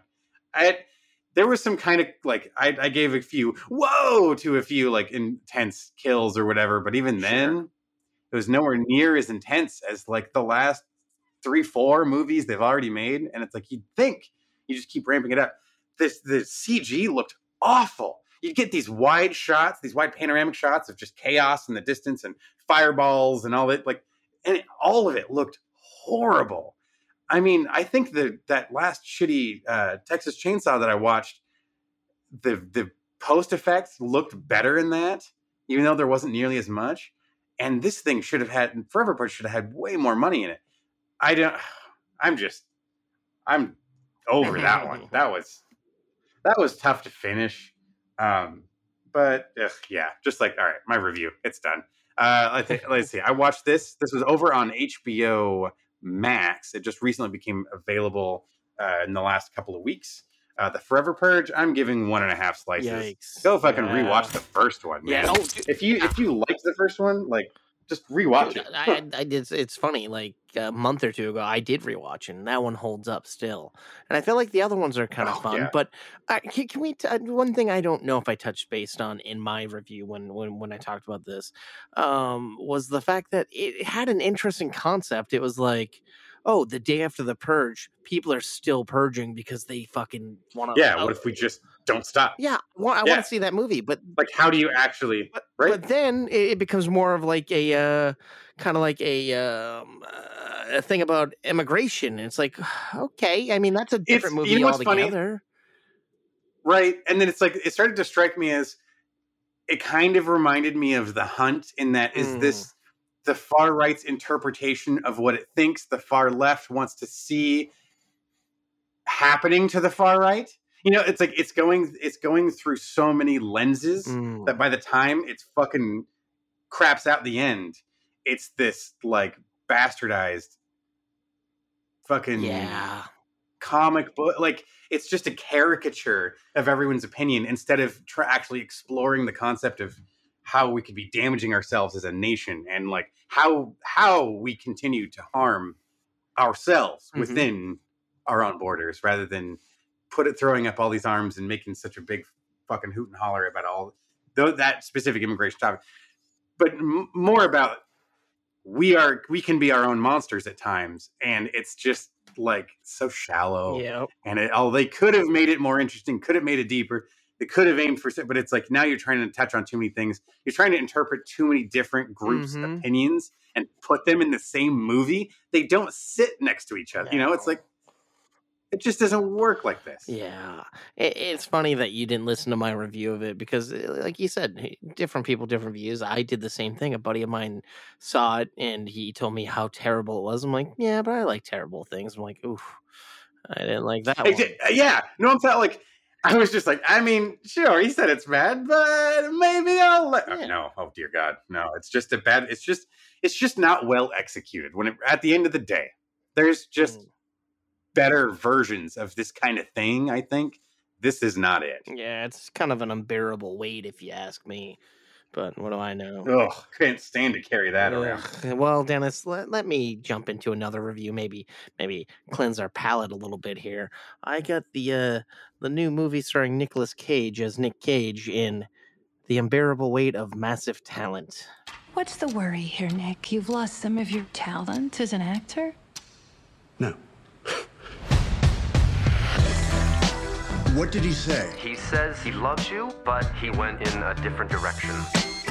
I'm done.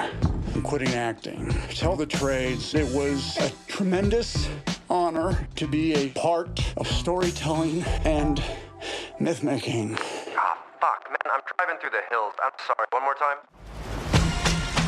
We got another offer. It's $1 million. It's to attend a wealthy gentleman's birthday party. I would never do that. It's the easiest gig ever. You play yourself. What do we know about this guy anyway? Is he into something strange? It's not like he's gonna want you to suck his dick or fuck his wife or watch him fuck his wife. I wouldn't think so. Welcome to Mallorca, Mr. Cage. The guy that owns this house, what's his name? Javi. Is Javi gonna want me to, I am Javi. Nick Cage.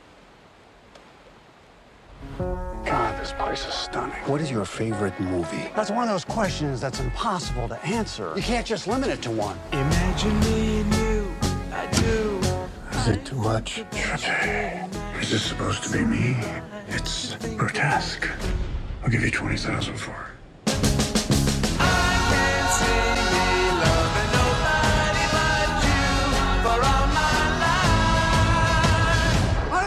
A cliff? We could have died! I'm in position. I think that's the actor Nick Cage. Nick Cage? I love you.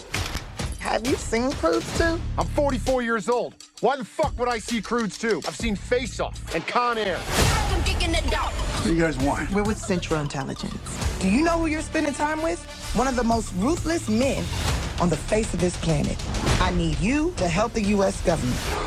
Let's kill this.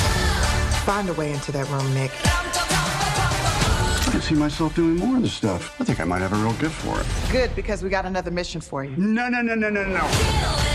Your friend is working for the U.S. government. Don't lie to me. Are those my golden guns? They're my golden guns. I don't want to kill you. You're the last person I want to kill. I love you. I love you. I'm Nick fucking...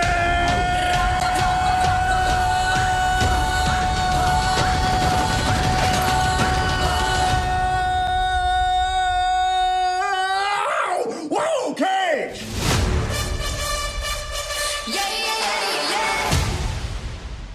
Yes, this is about kind of a fictitious version of Nicolas Cage himself. He decides to take a super fan's big payday to come to his birthday party. And while that happens, the CIA intersects because this guy is kind of the head of a big crime organization. This crime organization just kind of kidnapped someone very important to someone who is running for office in this country that he's going to. But Nick Cage kind of bonds with this guy, and he kind of has a good time, and the two of them decide, let's write a movie together. But Nick Cage is also kind of going undercover here, and it's kind of like a more, I guess you could say, a meta version of the Seth Rogen film The Interview. But of course, this is Nick Cage. Okay. And it's cool. It's interesting. A little on the nose at some points, but I mean, the cast is solid. You got Nicolas Cage, Pedro Pascal, Tiffany Haddish, Sharon Hogan, Neil Patrick Harris, and a bunch of random people here and there. And it's like Ike Barinholtz. It's just, and you kind of get moments. They relive moments of some of his famous movies. You get to see props from some of his movies, and you just get to see Nick Cage kind of having fun and being himself, I guess. But I feel like at some points it's like kind of a gaudy version. It's like, it kind of kills me. I think when you were reviewing, or maybe we just talked about the history of swear words, it's like when Nick Cage is in on the joke, it kind of takes a little bit of that mystique away. But in this case, it works, of course. Okay. Yeah. It wasn't as great as I wanted it to be. No, but I mean, that's all right. So I'm going to give this film, The Unbearable Weight of Massive Talent, 2.5 slices of the toast, right down the middle, I think. Yeah. Okay, so it's still fun if you're a Nick Cage fan, yeah, and you just kind of want to get in on the spoof a little bit. And I will say, a lot of audible laughs in the audience, so that's always a good sign. Nice. Yeah. Oh yeah. Oh, for sure. Well, dude, I think for my next review, I'm gonna take things back over to Netflix. Something fairly recent. I think we're a few weeks out. I think we'll have just hit maybe a month out by the time this episode airs. I'm talking about Metal Lords. I'm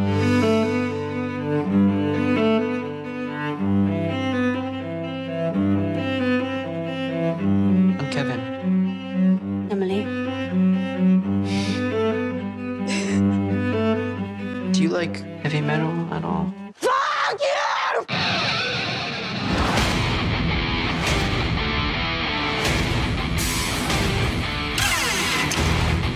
How do they do it? They suck. There's 3 chords and I still can't get it right. I guess we'll be seeing you at the Battle of the Bands then.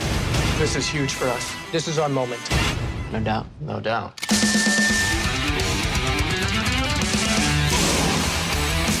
It's nothing personal, Emily. It's just you're not consistent with the image we're trying to project. And I say no Yokos. That was inappropriate. I completely agree. I'm talking about you. If you're gonna be all girls with cellos, this isn't gonna work. You need me a lot more than I need you. You're supposed to be his best friend. Metal is power. Metal is speed. Metal is the key to everything. Take off the costume, Krusty the Clown.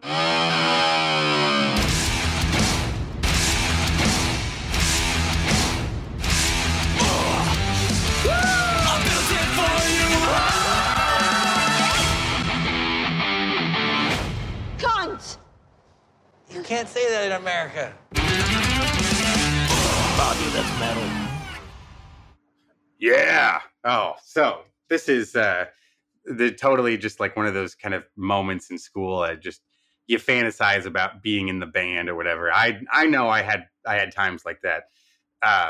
This is telling the story of Kevin and Hunter, played by Adrian Greensmith and Jaden Martell, which Jaden of It fame, as we just talked about a little bit earlier. Also featuring Isis Hainsworth, Brett Gelman, Joe Manganiello. Oh, what a as cast. well as some fun cameos of real metal lords: Tom Morello, Rob Halford, Scott Ian, Kirk Hammett. We've got these two guys in high school. We kind of jump in. The story's kind of already off running. We're at our first band practice already. We can tell they're kind of the misfits at school, but we got Hunter is just super into metal. It's been his thing ever since his mom left him and his dad when he was really young. This has been his refuge. His dad, played by Brett Gelman, is a plastic surgeon, Dr. Sylvester. Brett. He's kind of a douchebag, but he's hilarious. Yeah, no, he's and he's got some good lines in there. Oh yeah, no, he owns it very, very well in this one. We're learning. Kevin's still kind of trying to learn what metal is, and he's just kind of like, more or less, it's kind of like a way to hang out with his buddy. And he plays the drum and marching band. He doesn't like play a full drum kit, so he's still kind of like getting used to this world here. Well, they go to a party, they drink a little bit. Kevin's getting fucked up, and then Hunter gets in a fight, and he gets his ass kicked. He gets fucked up. He gets thrown in. There's this shitty band playing in the house party, and he gets thrown in their keyboard and cracks their keyboard. And they're actually really nice. They're like, "Hey, UK, bro." It's like, "No, man, you guys fucking suck." And he just gets in their face and just like takes a shit on their music for no reason. And it's just like, "We're going to beat you at Battle of the Bands." He just decides right there, we're going to get into this Battle of the Bands. We're going to make our own band called Skullfucker, and we're going to beat you guys. Yeah, that is and metal, dude. We're going to write the most kick-ass thing. And it's like, all right, shit. So they jump right into it. He steals his dad's credit card. They buy this sick-ass drum kit, and we're building up to it. The problem is we don't have a bassist. So there's this girl, also in marching band, who's just, she needs medication to keep her calm, but when she doesn't take it, she flips out. And at one point, she takes her fucking, I think it's her elbow, and throws it at the band teacher and tells him to fuck off and calls him a cunt to his face. Damn. She's like, "That's metal as fuck." So they try to get her in the band. We're going through, it's first loves, first betrayals, where we're going through a lot of these life moments that are kind of these memories that, they're going to look back on, and all leading up to this Battle of the Bands with there's a couple turns in there I wasn't quite expecting. The only thing is, although we have these really cool highlight moments, we get really badass coverage when they're performing. The comedy scenes are really funny when we have our little comedic moments. And the scenes that are supposed to be kind of touching but there's like these weird gaps where it kind of doesn't have much between. And I feel like we spend a little too much time in these moments between, so to speak. And I kind of like flounders a little bit. It's only an hour, 40 minutes-ish. But it kind of, it's like, oh, this seems, I was feeling weird as we're watching it, because it kind of feels like we're pulling the punches, like we thought we were writing a movie for TV. And then all of a sudden we remembered, oh yeah, that's right, this is going to Netflix. Let's drop a few fucks in there. And the whole movie feels like that. So it's kind of odd. The way I tried to explain it to Val, it's almost like they made a Nickelodeon made-for-TV movie and then wrote it to be rated R after they already wrote the movie. So they went back and jammed in all these things, and there's a few moments that are just kind of like, oh, this seems very. At one point, there's a whole pack of let me prefix this by saying, by the way, all of the other students in the high school look like they're fucking 30 years old. That's what's hilarious. All the background is just like, obviously, you didn't even try. That's fine. It's just cheaper this way. I get it. Until you get to this other house party scene where you have this it's suggested this is a group of teenagers run naked across the screen as they're jumping out of the pool and go streaking through the backyard of this house. And I'm like, oh, okay, this is wildly unnecessary. It has nothing to do with the scene where nothing to do with what's going on, really. And yeah, there's just a lot of things like that in there. And anyways, yeah, it's like it was not bad, but it was just kind of like I think it could have been a little tighter. I feel like the direction could have been a little more succinct because it's really tight in some scenes, and in other scenes we just kind of feel like we're wandering off to the side a little bit. So I'm gonna give Metal Lords over on Netflix 2.5 slices. It's still a good watch. It didn't blow my socks off. It helps a lot if you enjoy this genre of music.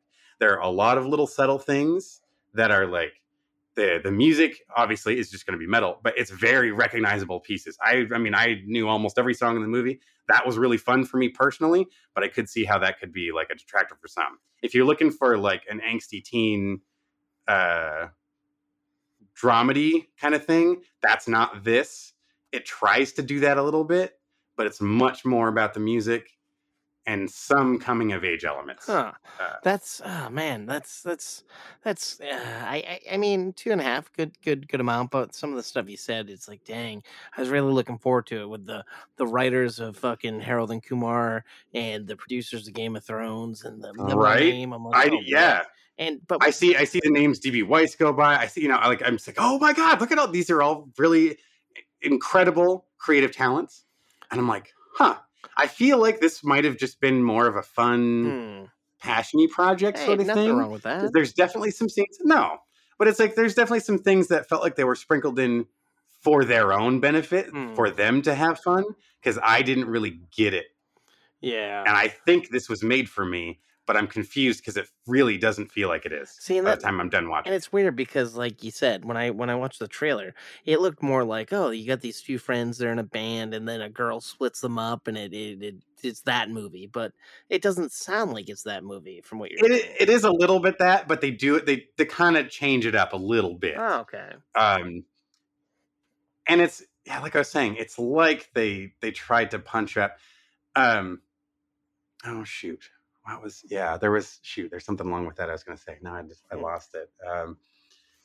The song that they're working on for the Battle of the Bands kicks ass. Nice. That was awesome. There is that buildup of like, you never get to really hear the song. You just hear working on pieces of it. So when they finally get to perform it, it's like, okay, they did it right. And a cool original piece for this. And it's legit. And it genuinely looks like he's playing the drums, man. It's like that. All of that coverage of that stuff really feels authentic. It's just the awkward, like, I'm in the moment. Boom, we hit you with like a joke that just totally took me out of the scene. I'm like, you just killed your momentum by doing that. But whatever. I guess it's this. This is what okay. By the time I was done watching the movie, I realized I think this movie's actually made for like the 8th, 9th grader who's really into metal or really getting it, really starting to learn this kind of stuff. Really the person who's at this age. But they made it rated R because, let's be honest, these kids are listening to fucking Slayer and crazy shit, Lamb of God, already intense crazy shit. So saying the word fuck a few times really isn't a big deal. Well, but they gotta make it R rated. Plus, Dennis, you make an R-rated movie, those kids in 8th, 9th grade are going to want to see it even more. They want to watch PG-13. it. Fuck yeah. Oh yeah, no. As soon as you see her, it's like PG-13. Be like, fuck that! I'm not gonna watch that piece of shit. Yeah. And then you hear it's got all this kick-ass metal music and it's rated R and all that stuff. It's Question for you: a movie like I could say I want to say it's probably PG-13 or even PG that I really loved. This similar-ish plot, but a little different. How's it compared to our favorite? Dunder Mifflin character Dwight Schrute in The Rocker? Is it more or less, or are you not too? Actually, I'm not too keen on The Rocker. I was gonna my other frame of reference for it was gonna be Detroit Rock City, which is still kind of, although it's heavily music influence, the familiarity with the music is going to help a lot, and but it is more about teenagers at this age. Fair enough. Trying to get to their, trying to hit the destination, whether it's winning Battle of the Bands or whether it's getting to the Kiss concert. You even have there's even a breakout scene in both films. Huh. So it's like there are a few similarities. So that's the first one I thought of. Fair enough. Well, now I should probably watch The Rocket though. well, if you don't like it, you don't like it. I get it. It's all good. I did. I don't know why, but it has a special place in my I would heart. recommend you watch this one though. I know I only give it 2.5 slices, but it's it is very interesting. 100% am gonna watch it without a doubt. I will watch it. Oh, nice. But I'm gonna stay in a very metal lane myself, Dennis. I got the new fucking Robert Eggers movie. He's the cat that did The Witch and The Lighthouse. So very stylish A24 style movies. This one, of course, is called The Northman.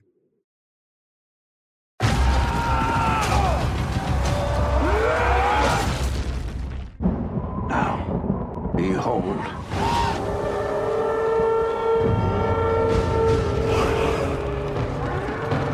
He's here. He's here. Mother! Father is here! The king, milady. The king. Your fate is set and you cannot escape it. How I've missed you, my son. One day this kingdom will be yours. Thank you, Father. My king.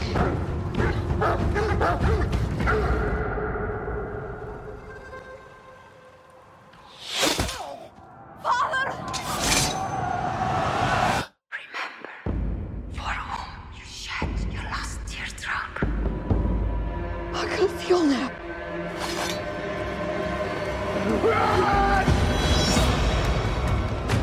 I will avenge you, Father! I will save you, Mother! I will kill you, Fiona! I will avenge you, Father. I will save you, Mother.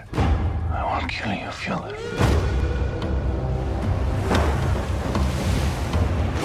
Why would he stow away to such a hellish place? To find what was stolen from me. And what is that? The kingdom. You must choose between kindness for your kin or hate for your enemies. Your strength breaks men's bones. I have the cunning to break their minds. And night by night, we will carry out my pledge of vengeance. I will avenge you, Father. I will avenge you, Father. I will save you, Mother. I will save you, Mother. I will kill you, Fiona.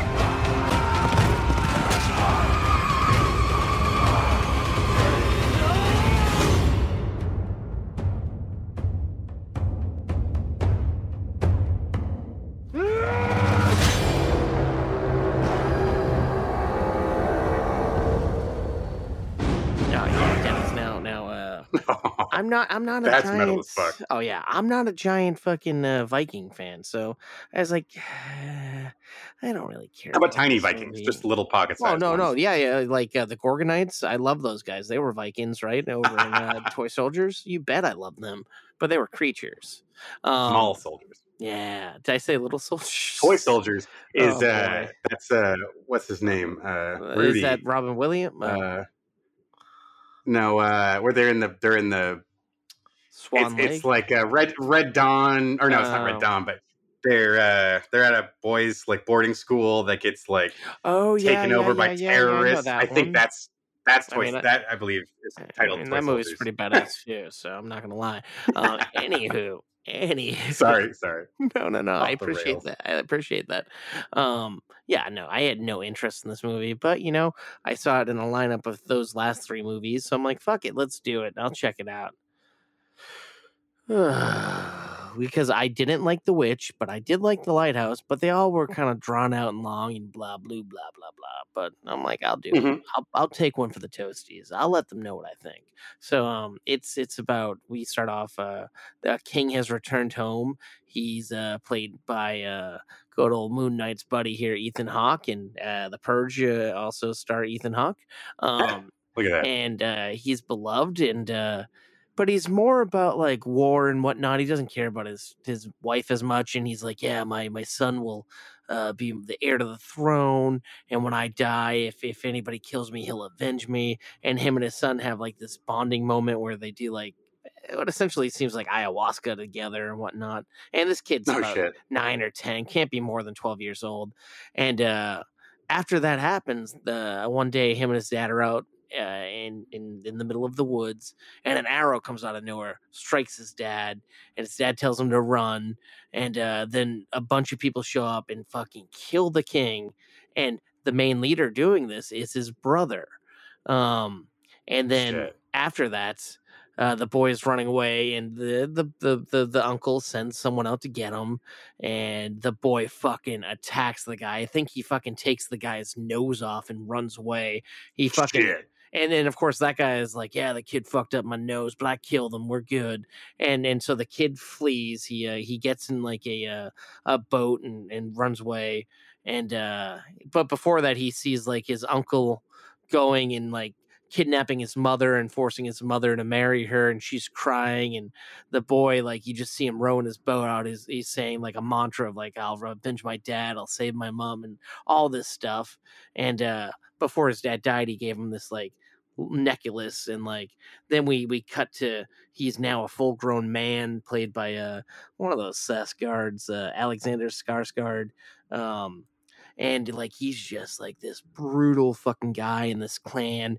They're going around fucking ravaging and whatnot. And after a while, he's like, he feels like he's ready to go and avenge his dad's death. So he kind of pretends to be a slave. He embroiders himself as a slave from these people who come to rape and pillage a town and who happen to work for his uncle. So he goes, he quickly rises up the ranks of like slavery. He meets a girl played by Anna Taylor-Joy, and he kind of falls in love with her, and she's kind of doing a similar type of situation here. And the two hatch a plan to when the time's right, they're gonna get their revenge. But what this kid does that's kind of cool. By kid, he's a full grown fucking man. He like I said, he rises up the rank. Nobody knows him. He sees his mother. They have like a new son. His uncle had a son beforehand. He sees how shitty his mother's life is, and he's like, I'll he says that mantra again. And I'm sorry, I'm talking you through this whole movie here, but pretty much he becomes like almost the right hand man to his uncle, who doesn't know who he is, of course.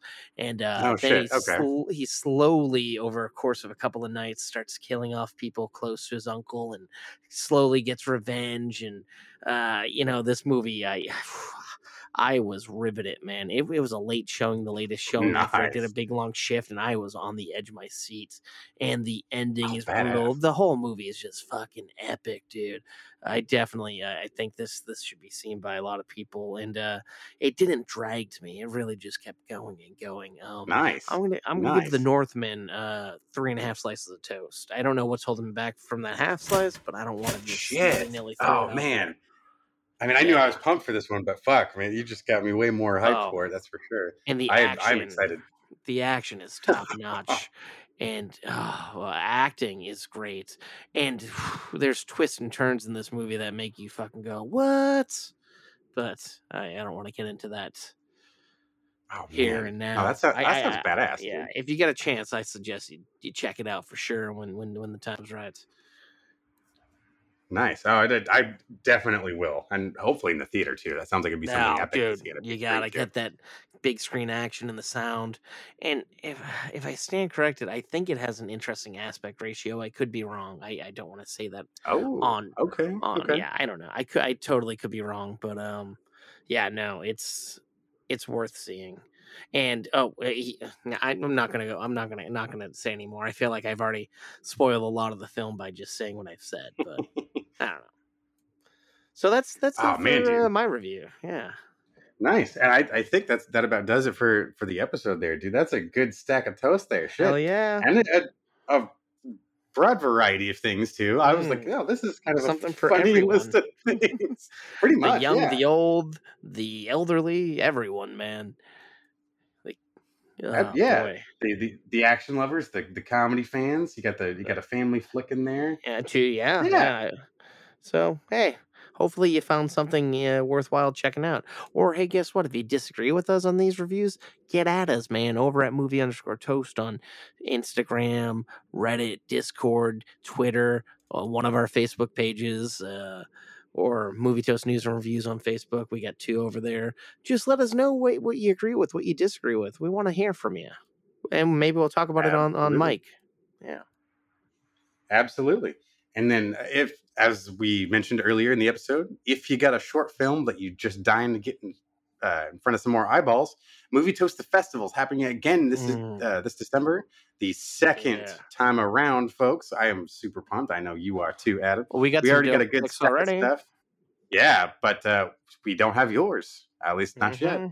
Well, maybe you might have sent us yours. That's true. You might have. Sorry. Regardless, it happened on filmfreeway.com. Yeah, search a Movie Toast the Festival. That's right. All you got to do is look us up. You will find us there. We've got a lot of great shorts. And remember, please, it is a short film festival. I just feel bad you wasting your hard-earned dollars submitting your feature epic when, I'm sorry, it ain't gonna make it. It ain't what we're about in this one. Maybe down the road someday we'll try to do something else. But yeah, for now, it is just the shorts. Please send them on in. Look forward to seeing them. Yes, for sure. And also, our good buddies, where the fuck are they? I want to say, well, I'm gonna butcher it here, so I'm not gonna say it. But there's a new movie coming out tomorrow, Dennis, called "Escape the Failed." I'm gonna be reviewing that next week. It's about some 9 people that wake up in a corn maze, and they all have a specific item in there, and then there's something kind of killing them off as they're trying to escape this maze. We have a screener for it, but unfortunately wasn't able to watch it yet. But it looks pretty solid, so. Check that out if you get a chance this weekend or whenever. I'm gonna be talking about it next week. As we talked a lot earlier, Multiverse of Madness comes out tomorrow, so I hope we'll be talking about that. And it's gonna be 2 weeks until our next episode, unfortunately. But I feel like it could be a good thing. Give you some time to watch some of these flicks. Yeah, catch up on the stuff, and again, you can bring us titles to check out for the next episode. If you think there's something we missed in the last month or two that's just got to be seen and reviewed over here. But if you're done with all that though, you happy, you satisfied? Well, maybe if they're not satisfied and they want to tell us they're not satisfied, or maybe they are. I'm sorry, I cut you off. I'm a little rusty. No, you go for it. I was Adam's gonna hit you. Adam's gonna ask you for some reviews. I was gonna hit you with a button, but let him know, Adam. Where do you go to review our review? Review how terrible this review right here is, us reviewing ourselves, asking for a review. But hey, please head over to Apple Podcast or wherever you subscribe and leave us a review. Tell us what works, what doesn't work. We want to hear from you. We'd love to hear from you, please. But. Dennis, they don't want to give us their time, their money, their effort. They can do something else, I bet. I don't know. I want to say they can fuck off, but no, they're a loyal listener, so I would never say that. God. Oh, if you've made it this far, all I can ask is you please stay toasty.